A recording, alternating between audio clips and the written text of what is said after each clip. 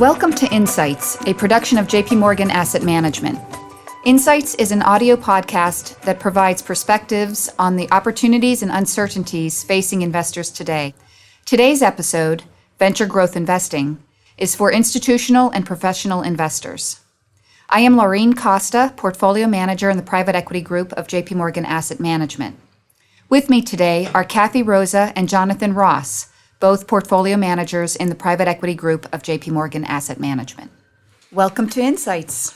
Thank you for having us. Great to be here. There are so many different private equity topics that we could cover, such as the secondary markets or what's happening in leveraged buyouts. But for today's discussion, let's focus on the environment and the opportunities that are available in venture growth. So let's start with a little bit of background. In the early 2000s, investing was all about early stage venture. And the time it took an early stage venture capital company to achieve liquidity, whether it was through an M&A process or an IPO, was typically around 3 years. Today, that average time to liquidity is more like 5, even 7 years, and many companies are staying private even longer. Kathy, what's behind this trend of venture capitalists holding on to the companies longer? You're absolutely right, Lorraine. And I think about Amazon as that classic example from the earlier segment. And you look at the market cap at which that company went public and how early relatively in its life. And you can compare that to Facebook, a company we all know and some of us love, which took, over 8 years from first round of financing to going public. So we've really seen an extension in the holding period of venture-backed companies. Now, that's been challenging for investors who were in the venture capital markets earlier and are still holding portfolios that have had a much longer duration with much less liquidity. But it's also created opportunities in the market for capital to come in to some of those companies that are staying private longer and still need growth funding. So why did that change? Well, there are a whole host of reasons we can point to.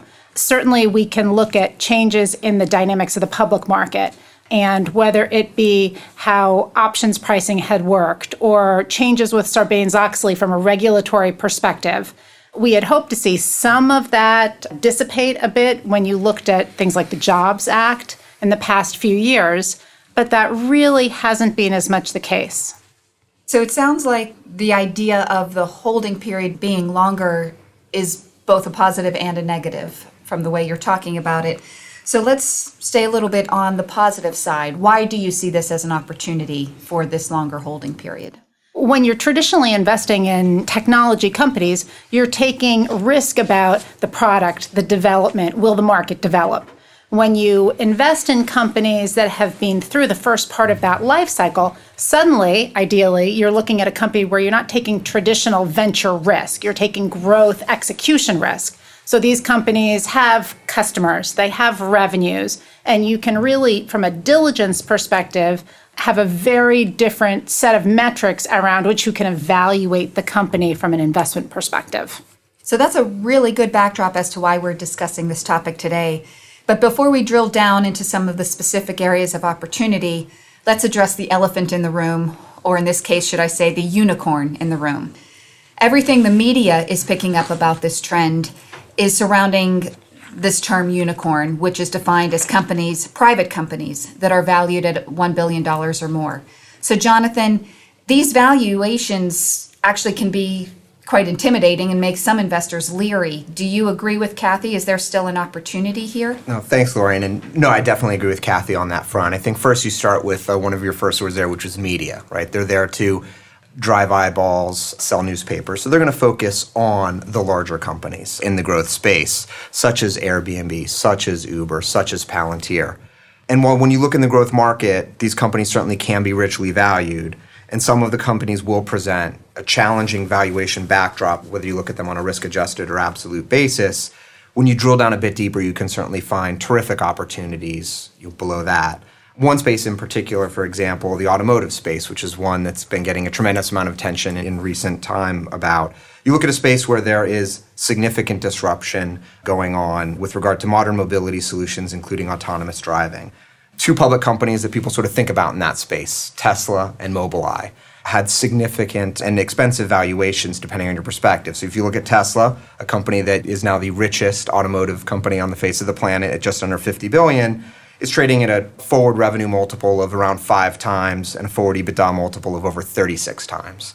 You look at Mobileye, which has just agreed to be acquired by Intel for $15.3 billion, which roughly translates to roughly a 30 times forward multiple on revenue and roughly a 54 times forward multiple on EBITDA. So very expensive valuations, even in the public space, when an investor is looking to take advantage of the thematic around this changing mobility landscape from a pure play basis. So while we certainly agreed with the macro trend and the disruptive nature of it, given our time in the space, we were able to identify a company, in this case one called ClearMotion, that we think will dovetail, given what their product is, which is they've developed a digital chassis for the automotive space, that while it will dovetail well with these themes, because it's a private company, because it was flying a little bit below the radar and the way we would have sourced the opportunity, we were able to source an investment there at what we believe was an attractive valuation relative to some other ways we could have participated in that opportunity set. Yeah, and I think you're absolutely right, Jonathan. And maybe we can also put in context how much is there out there from a unicorn perspective. So at least to date, the peak of the unicorn funding market was in 2015. So in that market, from a total venture perspective, there were over 10,000 financing rounds. So that's a lot. Now, easily 2/3 of that was more earlier and mid-stage companies relative to later stage. But even of that number, there were only 40 companies with new valuation rounds of $1 billion or above. And there were only 77 companies that had financings that were 100 million and above. So certainly some of the companies you named are those that we see every day in the headlines. But when you drill down into the broader marketplace, we really do think there's a very large opportunity set. It's just harder to get your hands around because you can't open up a Bloomberg screen and pull up what are all of the private companies in that stage. So identifying, sourcing, and how you then diligence those companies is a much different marketplace. Having said that, valuations can still be a challenge when you think about how much should you be paying for the potential growth in those companies. Valuations are a big question, and there's the valuation on the goings inside. And even when you're diligencing and looking at a company, you have to think about the valuation on the exit. And when you're talking about fast growth companies, what you want to be careful of is not paying for all that growth at the entry point. So we can talk a little bit more about valuations. I think one of the key things that has happened broadly in this growth equity market, particularly on the tech side, is how the public market has done a fair amount of repricing, which has impacted the private market. So if you look back at the end of December of 2013, so go back a number of years, your average tech company in the public markets that had previously been venture-backed was trading at north of 10 times price to sales. If you go to mid-2015, that had come down to 7 times.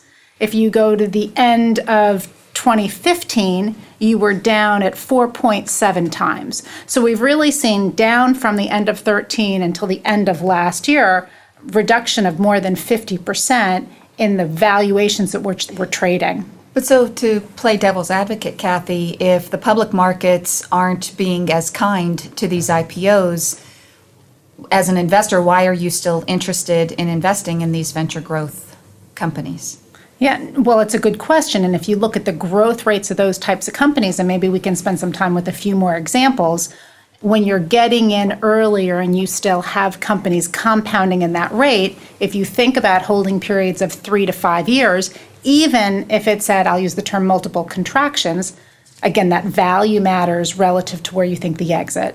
I think the other thing that becomes important is that we love to talk about IPOs, but really a lot of the companies in this marketplace end up being acquired.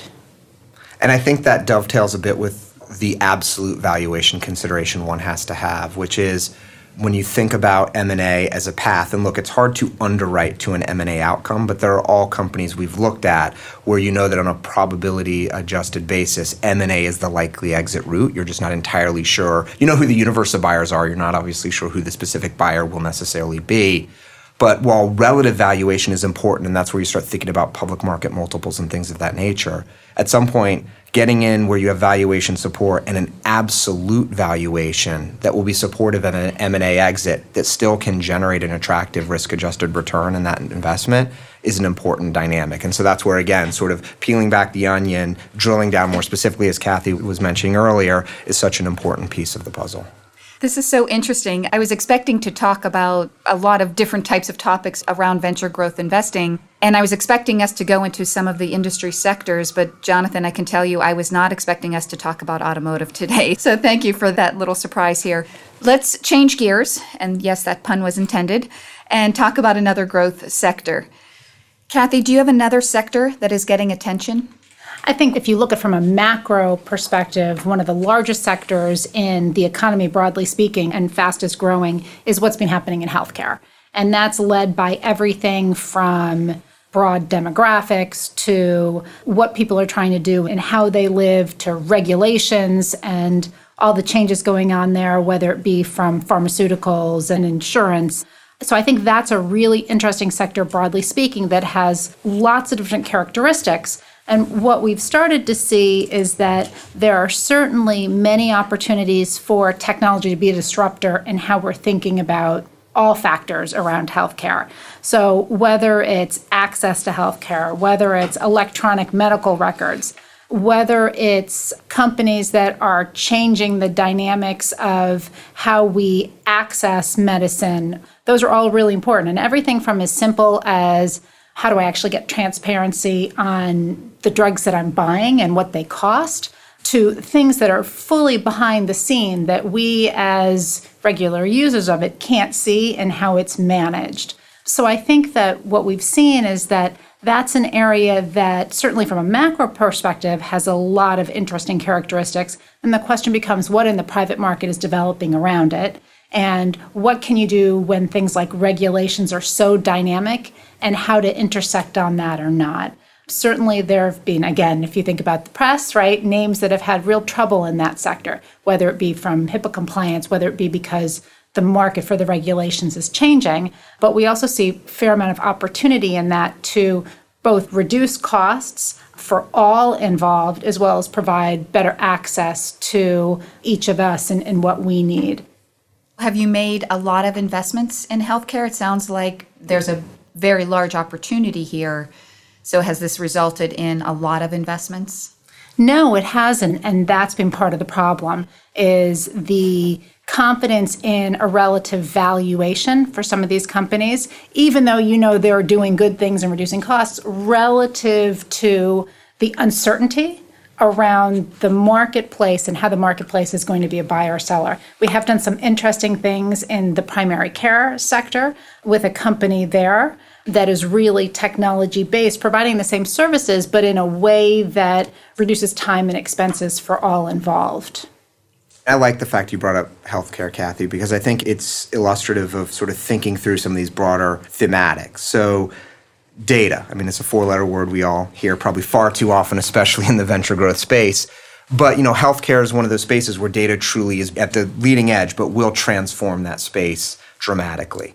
You mentioned regulation as a significant point of risk. It also creates a significant amount of opportunity where I think you can find companies that, I want to be careful when I say are regulatory agnostic, but I think everyone can agree, irrespective of where you stand, whether you're a doctor, a payer, a patient, wherever you stand on the political spectrum, that the one thing we need is a more efficient healthcare system, full stop. There are questions about how you get there.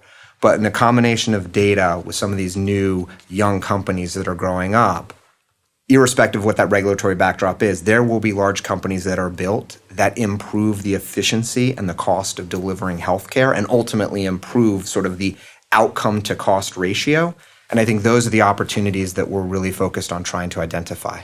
And that's one of the really interesting, unique things about investing in the private markets is that that level of, and I'm going to use the word disruption or innovation or change, oftentimes it's very difficult in a larger established company that's already part of the ecosystem to make that 180 degree and decide to implement it differently.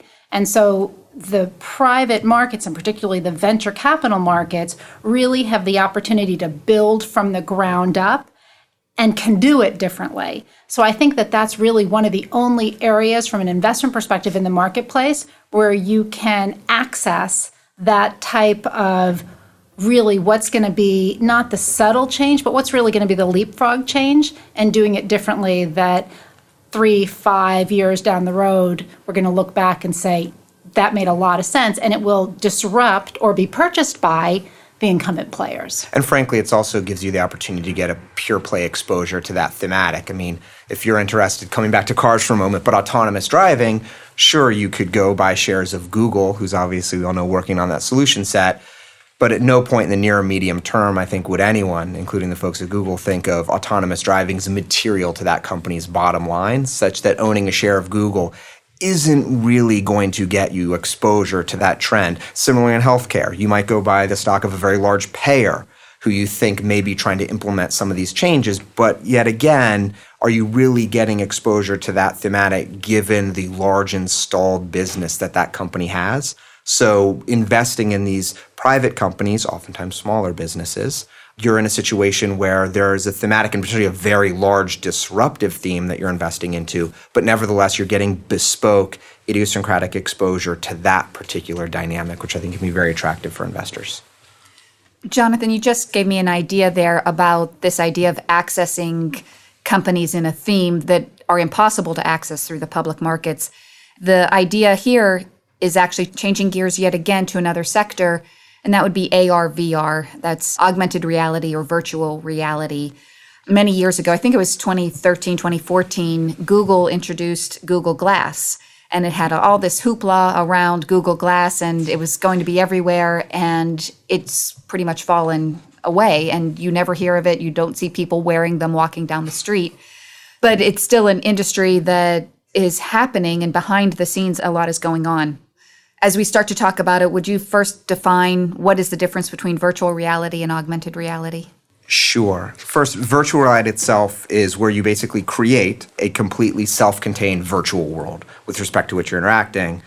Augmented reality is really when you're seeing the blending or augmenting of the real world with the virtual world, oftentimes where the user actually knows the difference. I mean, the best example of augmented reality, at least for those folks who do the mobile gaming experience, is Pokemon Go that everyone heard about, right? That is an augmented reality solution set. Virtual reality, for the most part at this point, is just going to be on gaming systems like Oculus, things of that nature that you're going to play inside your home on tethered devices. To your point on the market, look, I think there's almost no one out there who doesn't think that the virtual augmented reality market will be huge. I think everyone uniformly thinks it will be a massive market. Now, there are lots of questions around timing, right? Whether that is 5 years or 10 years. If you look across Wall Street estimates, at least, you're looking in that time frame of a market on hardware and software that's at least $50 billion, if not bigger. And you're looking at a market that basically doesn't exist today. So that's 50 billion plus of market opportunity that is yet to be created, but I think most people are confident will be created. So certainly, I think from an investor's perspective, it is a significant opportunity in the coming years to invest in companies that will be presenting really attractive opportunities. As a group, it is a space in which we have spent a significant amount of time and ultimately have made two distinct investments, which sort of, I think, play a little bit off of that dynamic, Lorraine, you were highlighting. The first investment we made is in a company called Magic Leap, which is more focused on the hardware development side associated with virtual and augmented reality. It was our network that allowed us to get access to that company, the relationships we have on both the venture capital front, as well as with a pre-existing investor in that company that allowed us entree in what was otherwise a fairly closed process.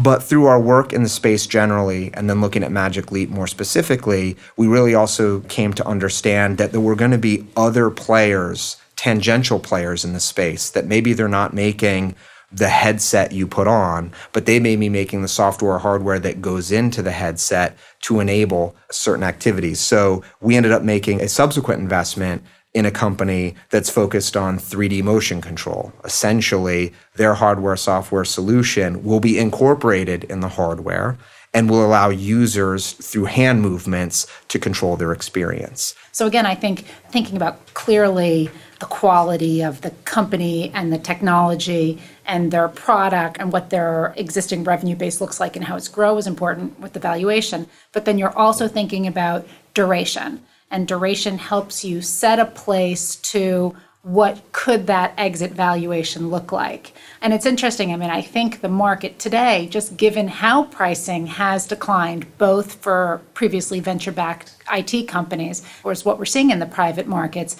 is actually more attractive today than, to your point, Lorraine, it was 2 or 3 years ago, just given the broad trend. Now, everything prices differently, so I think within that you can ideally always find something that could be interesting or attractive, but you're going to take different risks around it. From a broader market perspective, clearly things have come down. It was interesting to see in the marketplace just recently Cloudera going out, and you could read that the early stage investors did very well. Plus, in one of the later rounds, they actually sold part of their shares while they were still in the private market. So the earlier stage folks are also utilizing the growth market to ideally shorten their duration or take some risk off the table. And then where it actually priced relative to that last round. So again, from a valuation perspective, you have to be very cognizant of where you might be in the markets and what the duration of that is. So Kathy and Jonathan, in the last couple of examples, you talked about investing in Magic Leap, and then your experience through Magic Leap led you to think about other aspects of the AR and VR industry, which led you to Leap Motion. Does that mean you are a top-down type of investor, a bottom-up type investor? How did you come at these two companies? I think there's no question that there are broad categories within the market that you want to look at and understand.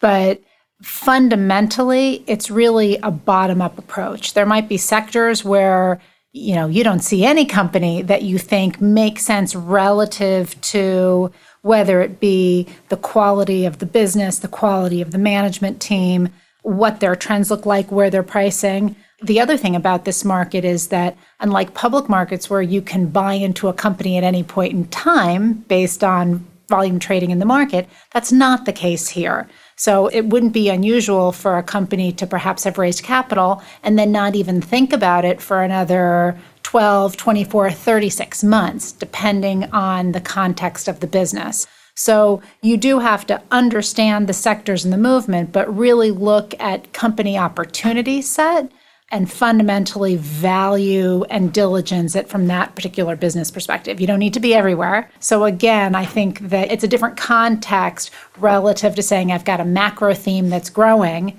The vast majority of what we've looked at in healthcare, we were talking about earlier, from a broad market perspective, seems very attractive, done essentially nothing. So I think you need to be aware of and understand, but that's not really what drives the investment decisions. No, look, Kathy, that is a great point. And the fact that we focus on the bottoms-up aspect, it's absolutely critical. I mean, a hit rate of less than 5% with the 600 investments reviewed, where we've actually deployed capital. I think the thematics that we might look at from a top-down perspective are critically important to trying to understand the market opportunity these companies have. But without having those dynamics you highlighted, a terrific management team, a defensible business model, a clear path for growth in a way that we think on a risk-adjusted basis makes a tremendous amount of sense for our investors. That is simply just not an investment we can make, despite what might otherwise be a terrific top-down opportunity. So let's think about the whole life cycle of these companies. We've talked about how you're finding them through the network, making the investments at hopefully reasonable or attractive valuations. The companies continue to grow nicely and then can get acquired, often get acquired.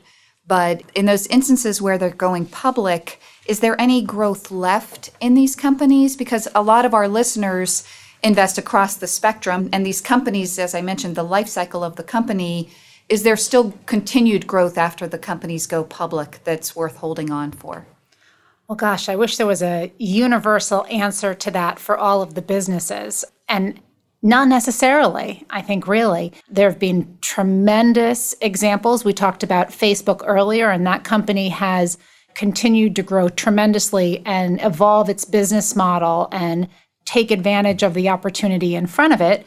I look at a company that we were involved with and which was a very good investment for our clients, which is Twitter, and it's turned out, quite frankly, to be disappointment if you were a public equity investor in that business. And that, I think, is related to things like how did it continue to execute? against monetization, against evolution of the product, even though clearly it's got tremendous use and we hear it in the newspaper every day because of people who like to tweet, but it's not being from a revenue, profits, evolution, a good public company investment. So I think that, ideally what you're really finding are sustainable long-term businesses that can really have that trajectory. But clearly, even non-venture-backed companies are going to go through their own downfalls in execution. I agree with all that.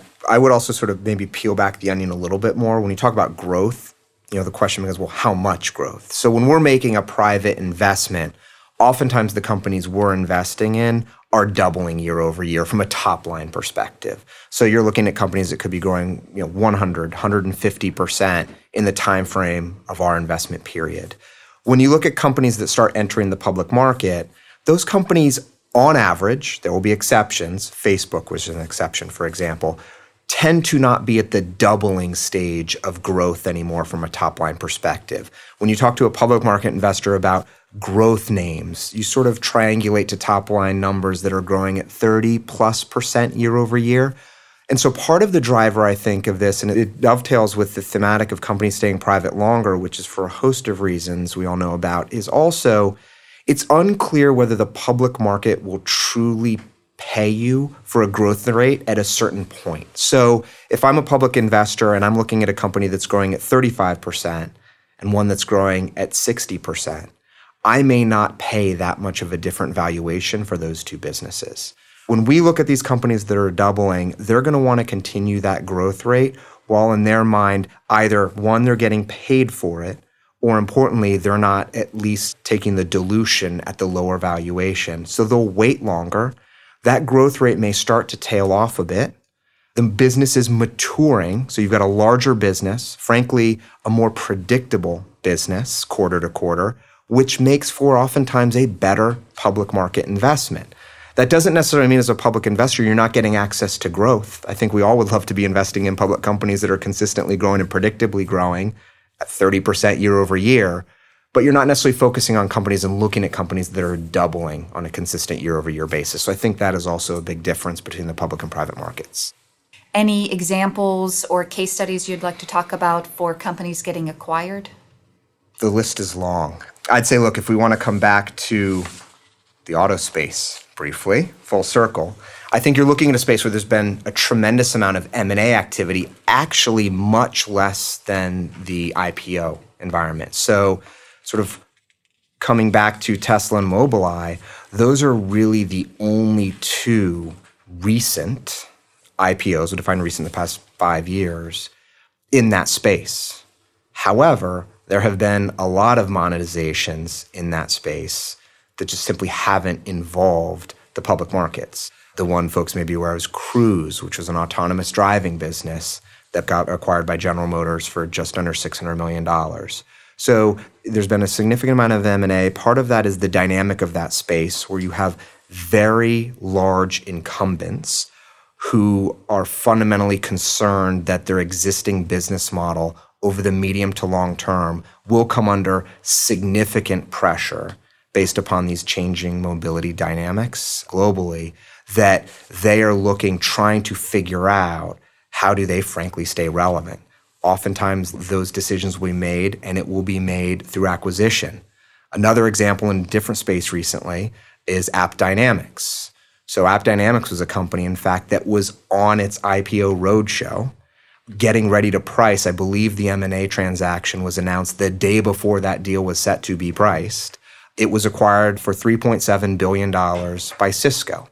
Why did Cisco make that acquisition? Because Cisco is trying to continue to reposition itself as more of a software provider, which is exactly the business that AppDynamics is in. So M&A will continue to be a significant source of liquidity, as Kathy noted earlier, for companies in the venture growth space generally, but certainly for companies that we invest in specifically. That gives me some hope, because back to the unicorn idea of these companies being valued so highly, I think the last private round of AppDynamics was valued around $1.1 billion. So even those investors still made a decent return with an acquisition, not an IPO, even though that late stage round was at the unicorn level. That's right. I mean, I think at some point that absolute valuation number can become a challenge from an M&A perspective when you're talking about a company that may be valued at 20, 30, $60 billion. Who out there can acquire somebody for north of $100 billion and who would want to? That's a small universe. So at some point, the absolute valuation can become a concern. But even if you're investing in a company that's technically a unicorn, so maybe it's worth $1 billion or $1.1 billion, you still can have exits through M&A that deliver a fantastic return. I mean, coming back to Mobileye for a moment, while it was public, that was a company that was acquired for $15.3 billion, a significant premium over where it was trading, but a monstrous premium over where it was financed in the private market. But there ends up being somewhat of a limit on what that price can be. So what I think from our perspective is a much more inefficient marketplace where there's a much wider opportunity set to really position yourself in are the literally thousands of companies that are hitting that growth trajectory, have the visibility on product and revenue. Again, so you're not taking true venture risk, you're taking execution risk on a business that's being shown that it works, and positioning in those, because then you actually have, you're not dependent on, say, the public markets or a much greater, grander exit valuation in the M&A market. You can look at sort of reasonable movement based on those types of growth levels that Jonathan was talking about to generate a true private market return. And I think, to be clear, we want every one of our investments to be a unicorn. The key, though, is that they become a unicorn after we invest, not before. This was a great discussion today about venture growth investing. And I think 3 points, at least, that I took away from the discussion was, number one, in venture growth investing is a bit different from early stage investing, not only in terms of the duration, but also in terms of the risk. In early stage investing, there's still a technology risk, whether the technology will work. There's the market risk, will the dogs eat the dog food? And those types of risks are not here or lessened in the venture growth world. And in the venture growth world, it's more about the execution risk. Another takeaway, and this is a twofold takeaway, is on access, on how do you get access to companies, whether you're investing for a theme, and we talked about the virtual reality or augmented reality. There just aren't a lot of public companies. If you want to invest in that theme, you have to go private. And then that second access point was growth. There's a lot more growth to be had in the private markets than you can access through public companies. So I think those were the takeaways that I had. I hope you enjoyed our session. Thank you for joining us today on JP Morgan Insights. If you found our insights useful, you can find more episodes on iTunes and on our website. This was recorded on April 21st, 2017. Please note that companies stated are used as examples to demonstrate the points being made and are not a recommendation to buy or sell. The views contained herein are not to be taken as an advice or a recommendation to buy or sell any investment in any jurisdiction, nor is it a commitment from JP Morgan Asset Management or any of its subsidiaries to participate in any of the transactions mentioned herein. Any forecasts, figures, opinions, or investment techniques and strategies set out are for information purposes only, based on certain assumptions and current market conditions, and are subject to change without prior notice. All information presented herein is considered to be accurate at the time of production. This material does not contain sufficient information to support an investment decision, and it should not be relied upon by you in evaluating the merits of investing in any securities or products.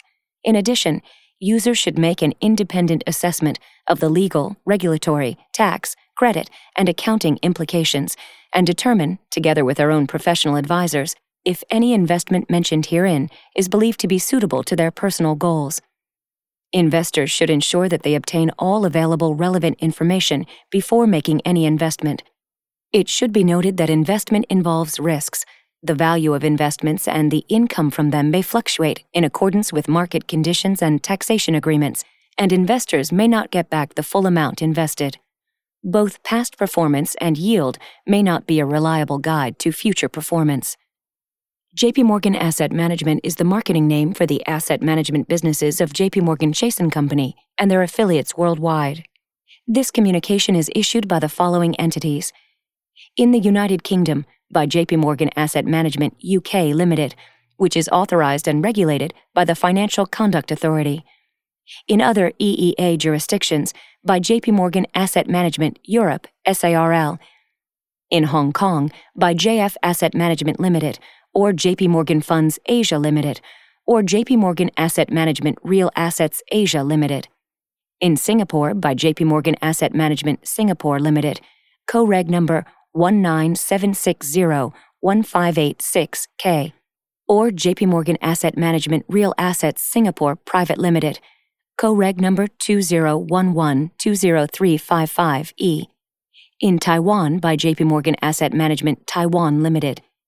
In Japan, by JP Morgan Asset Management Japan Limited, which is a member of the Investment Trusts Association, Japan, the Japan Investment Advisors Association, Type 2 Financial Instruments Firms Association, and the Japan Securities Dealers Association, and is regulated by the Financial Services Agency, registration number Kanto Local Finance Bureau, Financial Instruments Firm, number 330.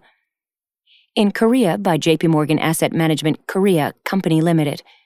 In Australia, to wholesale clients only, as defined in Section 761A and 761G of the Corporations Act 2001, CTH, by JP Morgan Asset Management Australia Limited, ABN 5514383280, AFSL 376919.